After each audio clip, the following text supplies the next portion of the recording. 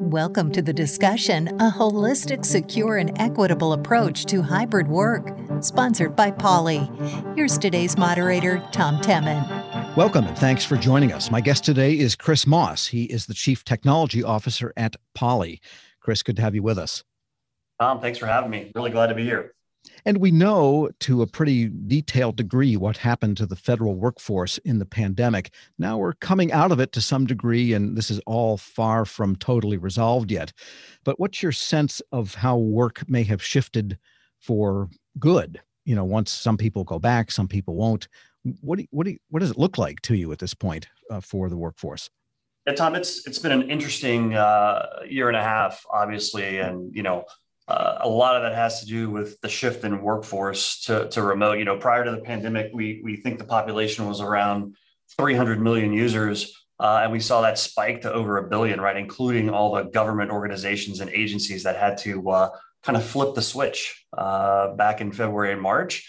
Right, had to get over the limited infrastructure, some of the complex processes around, having remote workers, and of course the significant security concerns that all of these organizations have. That being said, the transition was made, right, and we've seen users being productive through the last year as they start to head back into the office, and we think that population will level off somewhere around 600 million, almost doubling, if you will, to pre-pandemic numbers. And we don't think it's going to be elastic, right? Some things will be elastic, like per se travel, where, management may want to keep expenses down on travel, but users want to go back to business travel and connecting. But this remote work piece will stay in place. And so the future of work is definitely going to be a hybrid model. Absolutely. Sure. And to some extent, the economics of all of this have changed too. The idea of telework. Agencies have really spent a lot of time trying to refine the technology for telework, and therefore the economics have shifted for everybody. Yeah, I mean, the industry and the economics around how organizations are making decisions around communications platforms have significantly changed, right? We saw all collaboration or communication platforms grow early last year. Microsoft with Skype and Skype to Teams transitions.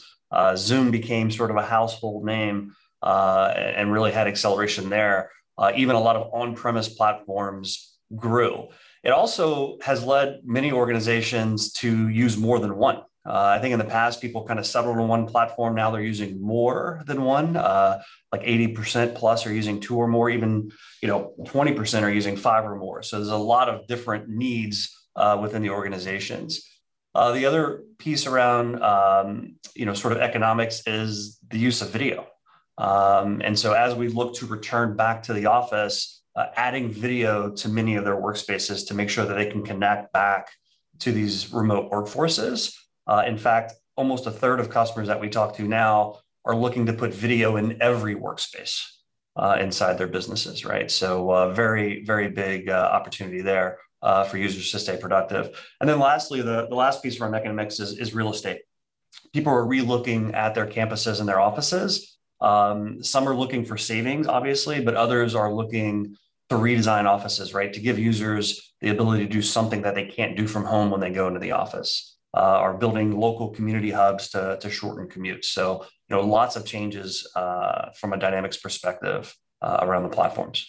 And getting back to that idea of video, and everyone seems to be on video in some way or shape or form nowadays, but there are still pretty serious drawbacks to the way it operates, especially in a professional environment. What are some of the drawbacks that people need to think about as they institutionalize this idea of video in the office and not in the office? Sure. Yeah. I think in general, when we all started working remotely, we saw a bump in productivity. Instead of spending hours commuting, right? In fact, one of the biggest benefits of working remotely is not having a commute. What we initially saw is just a massive demand for desktop video because knowledge workers found that's how they stay connected and productive. And with that, they wanted, really nice headsets. They wanted really nice video technology so they can look really awesome like broadcasters like yourself. So that was really the transition behind us. But over time, right, people started to miss that face-to-face interaction, right, and became less connected. And now for those exact reasons, the pendulum's kind of swung, and people want the ability now to be able to go into the office and reconnect socially with folks, right? So again, it's really a balance of providing that flexibility, but also giving people the opportunity to reconnect back in office spaces and a physical environment. So it's really going to be a hybrid model moving forward. Right. And so therefore, you have to have some level of equality between the experience of people that are in the office that are, we've read a lot about this, that might have some kind of an advantage in access to the boss or in being seen for being productive and great, versus those that are only tuning in this manner, video remote all the time. And so is there a technological way, do you think, to maybe close that gap so that remote people aren't out there in the cold, so to speak? Yeah, I mean, that is a massive theme within organizations right now, right? How do we make it equitable for users for whatever reasons, whether it's health or just their work status, that they're going to be remote, while others, right, may be coming in for a team meeting. So how do we create that equality? And quite honestly, people are looking for technology to help in creating that equivalence. And so here at Poly, we're committed to providing the best experience. Poly sits in a pretty unique spot as far as, these virtual platforms, right, with software and meetings and calling solutions. Our devices are really where the physical components come back in, right, where the audio and video fidelity come back in. So we put a lot of AI and machine learning around our audio and video elements, right, to make sure that we keep noise out of the meeting, right, so that we don't distract people who are remote. We also use a lot of AI techniques to frame users within group settings, right, to make sure that people can participate as well as possible, even when they're remote. Yeah, and let's back up for just a moment. This idea of the equitable, holistic, secure approach to remote work, maybe just we should probably define that a little bit more carefully so people understand that, and then we'll get a little bit more into the technology. Yeah, the overall strategy here is a hybrid strategy. And in a way, in the good old days, 14 months ago, things were easier for work and campus, and most of it happened on a campus, right? It was very disciplined around an office space, and being able to keep things very secure and tight. But now, right, we see the need for remote work to really make us disruption proof in this next normal. And that's where these hybrid work strategies come in. And so in the past, right, in the good old days, HR, IT, and real estate were somewhat loosely coupled, but now are much more intertwined, right? Because a user living in these hybrid worlds has the ability to work from home, or they can go in the office, and it's not just sort of part-time, right? It's truly a hybrid model that gives them this flexibility. So here at Poly, one of the ways that we help organizations move through that is we start with the actual user.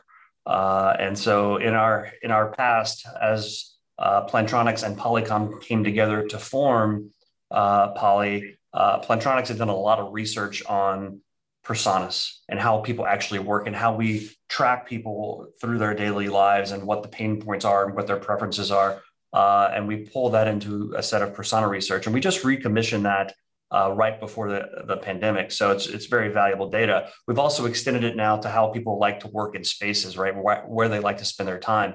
And so that really helps us define that hybrid model for the users, right? So that equality model that you're talking about is really to sit on top of this hybrid strategy of people working in the office and quite honestly, people working from anywhere. And so the need for, better technology, better devices, and the need for analytics and management have also gone, to the front of the line from a priorities perspective.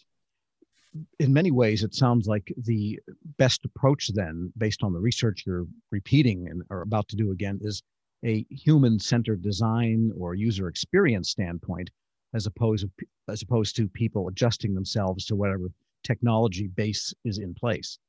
Fair? That's right. Look, collaboration at the end of the day, there's only really one ruler, and it's experience, and it is user-based, right? So starting with the user is definitely the right place for these strategies.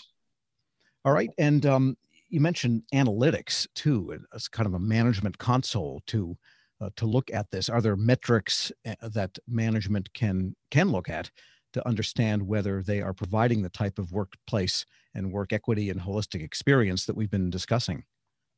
Yeah, I mean, one of the biggest pain points, especially early last year, was managing these remote populations. Again, we had that flip the switch moment. All these users were now outside of the office, right? So we had to, build the services to connect back to those folks. But training and adoption, right? So we gave them technology, we gave them access. Are they using it? Are they on the latest version of firmware, making sure that they're secure? If they're not using it, then what adoption and training programs can we enlist them in to get them productive, right? So on the personal side of things, very invaluable. Now, as we see more and more organizations returning to the office, space becomes, an investment, right? What am I doing to remediate against the sort of COVID, the new world, right? How do I create touchless experiences when I walk into meetings? How do I count the number of people in spaces? How do I know when a space was used so that I can send the maintenance crew in to clean the place up, right? So, insights, analytics, workplace analytics, all these things are going to be much more measured and much more of a key performance indicator, right, for businesses moving forward. My guest today is Chris Moss, the Chief Technology Officer at Poly. I'm Tom Temin. This discussion is a holistic, secure, and equitable approach to remote work, sponsored by Poly here on Federal News Network. No matter how the world continues to change, one thing stays the same: our universal need for connection. That's why Poly, the global communication leader, makes it easy for federal government employees to connect and collaborate without barriers or even background noise. Poly makes communication tools that gives you the same impact from your kitchen table as from your office desk. And with seamless access to meeting services like Microsoft Teams and Zoom, you'll be ready for the next change and for the ones after that. For more information, visit poly.com/federal. Welcome back to our discussion, a holistic, secure, and equitable approach to remote work, sponsored by Poly here on Federal News Network. My guest today is Chris Moss, the Chief Technology Officer at Poly. I'm your moderator, Tom Temin. And Chris, before the break, we were talking a little bit about some of the technologies specifically that can really help the user experience. Technologies that adopt to people in remote work situations, maybe alone, maybe also in conference rooms with other people. And that remote experience, I think, needs to come a long way for most organizations based on what they have installed now. So let's talk about some of those elements that Poly brings to the table here with respect to just good audio and video that lessens fatigue. Yeah, sure. I think we mentioned in the previous segment, we put a lot of AI and machine learning into our devices. And one of the examples that's very popular with users right now is something we call an acoustic fence, which puts an acoustic barrier around the user. So many of us have pets at home. I have a black lab. Her name is Josie, and she tends to bark a lot. But with that acoustic fence around me, I am much less anxious, right, during the day of distracting the meeting by having my dog bark, right, because it's really blocked. And inside of that acoustic fence, I may even generate more nuisance noise for the meeting, right, if we don't watch it, right. And so we have another layer that we call noise block that stops nuisance noise, like banging on a keyboard and those types of things. The other benefit of that acoustic technology is I don't have to put myself on mute as often, which means I don't forget to take myself off mute and look senile all day long when people say, hey, you're on mute. So simple things like that really make a difference when it's something you're doing all day, every day. And so very important to the user. Just out of curiosity, how does the acoustic fence work? Is it based on triangulating the direction from which sound is coming and it knows it's not the primary speaker? Yeah, so it's a combination of where we place the microphones within our devices, as well as the sort of physical field of view, if you will, of the sound. And then, the AI and the machine learning software that triangulates that to make sure that we're only capturing noise within sort of this bubble of the user and where the user is focused. Interesting. And what about the video quality? Because can be a problem, in group meetings. There can be distractions, fans spinning, or people that are backlit and so forth. And most of the systems you see, especially desktop or laptop computer cameras or just don't have the wherewithal to counteract those effects. Yeah, Tom, this has been a big part of what we've been helping users with over the past year, right? You're right. Like, I don't know why laptops cameras are not great. Maybe it's because laptop screens are so thin. I don't know. But having the ability to look professional and be confident in the way you look is super important to users. Again, when you're doing something all day long, right? So having that professional grade and quality makes a big difference. Making sure that the camera, can track you. If you do get away from your desk and say you're at in a training moment, right, and you want to be at a whiteboard, right, having the AI software ability to track the individual user. And the other dynamic that we saw during the pandemic, again, goes back to this desktop video, right? That's how knowledge workers really wanted to connect and stay productive. And they like these smart galleries where they can see everyone very clearly on an individual level. Now, as we're returning back to office, and you get inside of a conference room where people are sitting, right? Well, we can group frame around their users in a room so we don't waste space, or we can track the active speaker. But people are really excited about this gallery view. And so the ability now for cameras in rooms to track individual faces and working with our platform partners, present those individual faces that might be sitting in a group setting back to the far end users as individuals again, so that they can, just like the people in the meeting room, see everyone individually and really connect and understand how those people are reacting to what they might be saying or what they're sharing. And that really gets to the idea of that equitable situation, because if the people at home are not in that room and all they see is the gallery view, then the people that are together, perhaps in multiple bodies in a room that's remote, they too are part of the gallery and not one pane with 6 people tiny in it. Exactly right. That's correct. And that's a choice for the users, right? So they could have it in group view, but if they prefer this gallery approach, then, again, that's an option for those remote users. And we should discuss something that I've heard come up a lot too, and that is the idea of cybersecurity has to be part of these devices, because they are online devices. They're Internet of Things technologies, I guess, in some sense. That, and also Buy American figures into acquisition, especially of large quantities of these. Does Polly address those two topics? Absolutely. Yeah. We cover the gambit, right, of all the security testing and certifications that are required by federal and government agencies, including where these things are developed and manufactured. Obviously, that's a big sign of the times today with chip shortages and things like that. So it's a big investment on our part to make sure that we have the right models in place for our federal agencies. We have different models that don't have radios, go way beyond the requirements that are needed to participate in these types of environments, for sure. And what we also discussed earlier, a third element in this, that is people are at home, that's one element. People are in their office, that's another element. Then there is the idea of the shared remote workplace. And this is something the government experimented with government-owned facilities a number of years ago, never really took off very well. Today, people are buying in mass quantities to the idea of remote work locations that are neither the headquarters nor the home. And what are the implications for equipping those places so that people have this, again, holistic type of experience that matches everybody else? Sure. Yeah. I think, anytime you have this type of disruption, right, and the pandemic, was definitely that, but it gives you an opportunity to really think differently and innovate and sort of innovate your way through that. And so that, you're not doing the exact same thing coming out the other side. And with the population shift away from campus to remote, obviously, real estate is an expensive asset. And so how we refactor that post-pandemic, there's a lot of opportunities, right? So again, people are looking to redesign offices. If I'm a user and I work from home, when I do go into the office, I want to be able to do something different. I want to be able to collaborate with users that are there in a different way, right? So maybe I build out larger meeting spaces that have more of an agile setup for teams to come in and do, sort of an on-site innovation session. But again, creating that opportunity for people to participate remotely there. The other concept is to retain talent and employees. And many employees, again, as we mentioned earlier, the lack of a commute is a huge upside.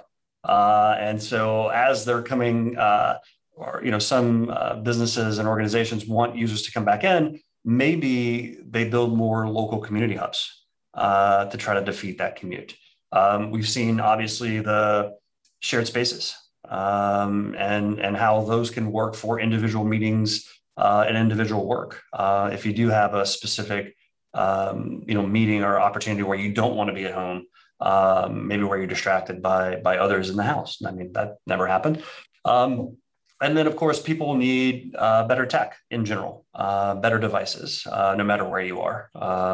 Whether you're back in the office, connecting back to remote users, or you're at home, or in these shared spaces, right? We work with a lot of those commercial providers of shared spaces to enable their tech to make sure that they have the latest and greatest. And we talked about one aspect of the economics in the first segment, but I wanted to ask you about it in another way, basically, and that is pricing on all of these things. When remote video conference room technologies first emerged, they were really expensive, and sometimes hundreds of thousands of dollars, almost like a television studio type of level of investment required. How has the economics on that aspect changed in recent years to get that kind of high-end quality experience without buying a television studio? Sure. Yeah, no, I mean, that's been one of our big focuses here at Poly, is to make sure that we provide the right value. And we do that a couple of different ways. One, Poly is really a bring your own cloud provider, right? Or bring your own platform provider, meaning we work with all of the leading communications platforms out there. So, if I start with one platform on day one, and I'm using a Poly video device to access that platform, if I then shift platforms or use more than one, that device can work with all of them, right? So I don't have to rebuy. I'm not hardware locked in.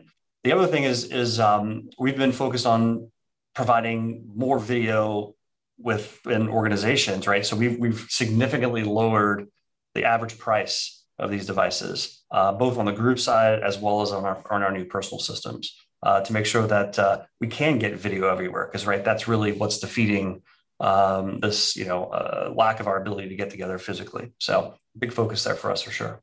Yeah, and there's a third element of the technology. We talked about the video, we talked about the microphone and the acoustic fencing. Anything we can do about the tinny speakers that are in most computers and in most laptops, and certainly most smartphones? Yeah, this is something that, again, was a huge pain point, especially when the pandemic started, and we're continuing to see it, right? The shift was to desktop video. People were, at home, staying productive, staying safe. But really the thing they used the most was headsets. And headsets really became that control point for this work from home sort of mode, if you will. It really aligned well with how users wanted to use their desktop to do both voice and video. And these headsets have amazing noise cancellation capabilities, and some of them have these acoustic fences that I described. Some of them run this AI and ML noise block sets of technologies, right? And here at Poly, I've been here about a year and a half, and headsets are probably the one area I've learned the most about. We've got ones with 2 ears, 1 ear, with booms, without booms, Bluetooth, DAC, wired, unwired. I mean, the vast portfolio of headsets and the use cases that our users need in their daily work lives are very vast. And that portfolio is very strong to meet those needs. All right, lots to think about. I want to thank today's guest is Chris Moss, the Chief Technology Officer at Poly. Thanks so much. Thanks, Tom. Thanks for having me. I'm Tom Temin. You're listening to Federal News Network. For more on this discussion, please visit federalnewsnetwork.com and search Poly. Thank you for listening to the discussion, A Holistic, Secure, and Equitable Approach to Hybrid Work, sponsored by Poly on Federal News Network.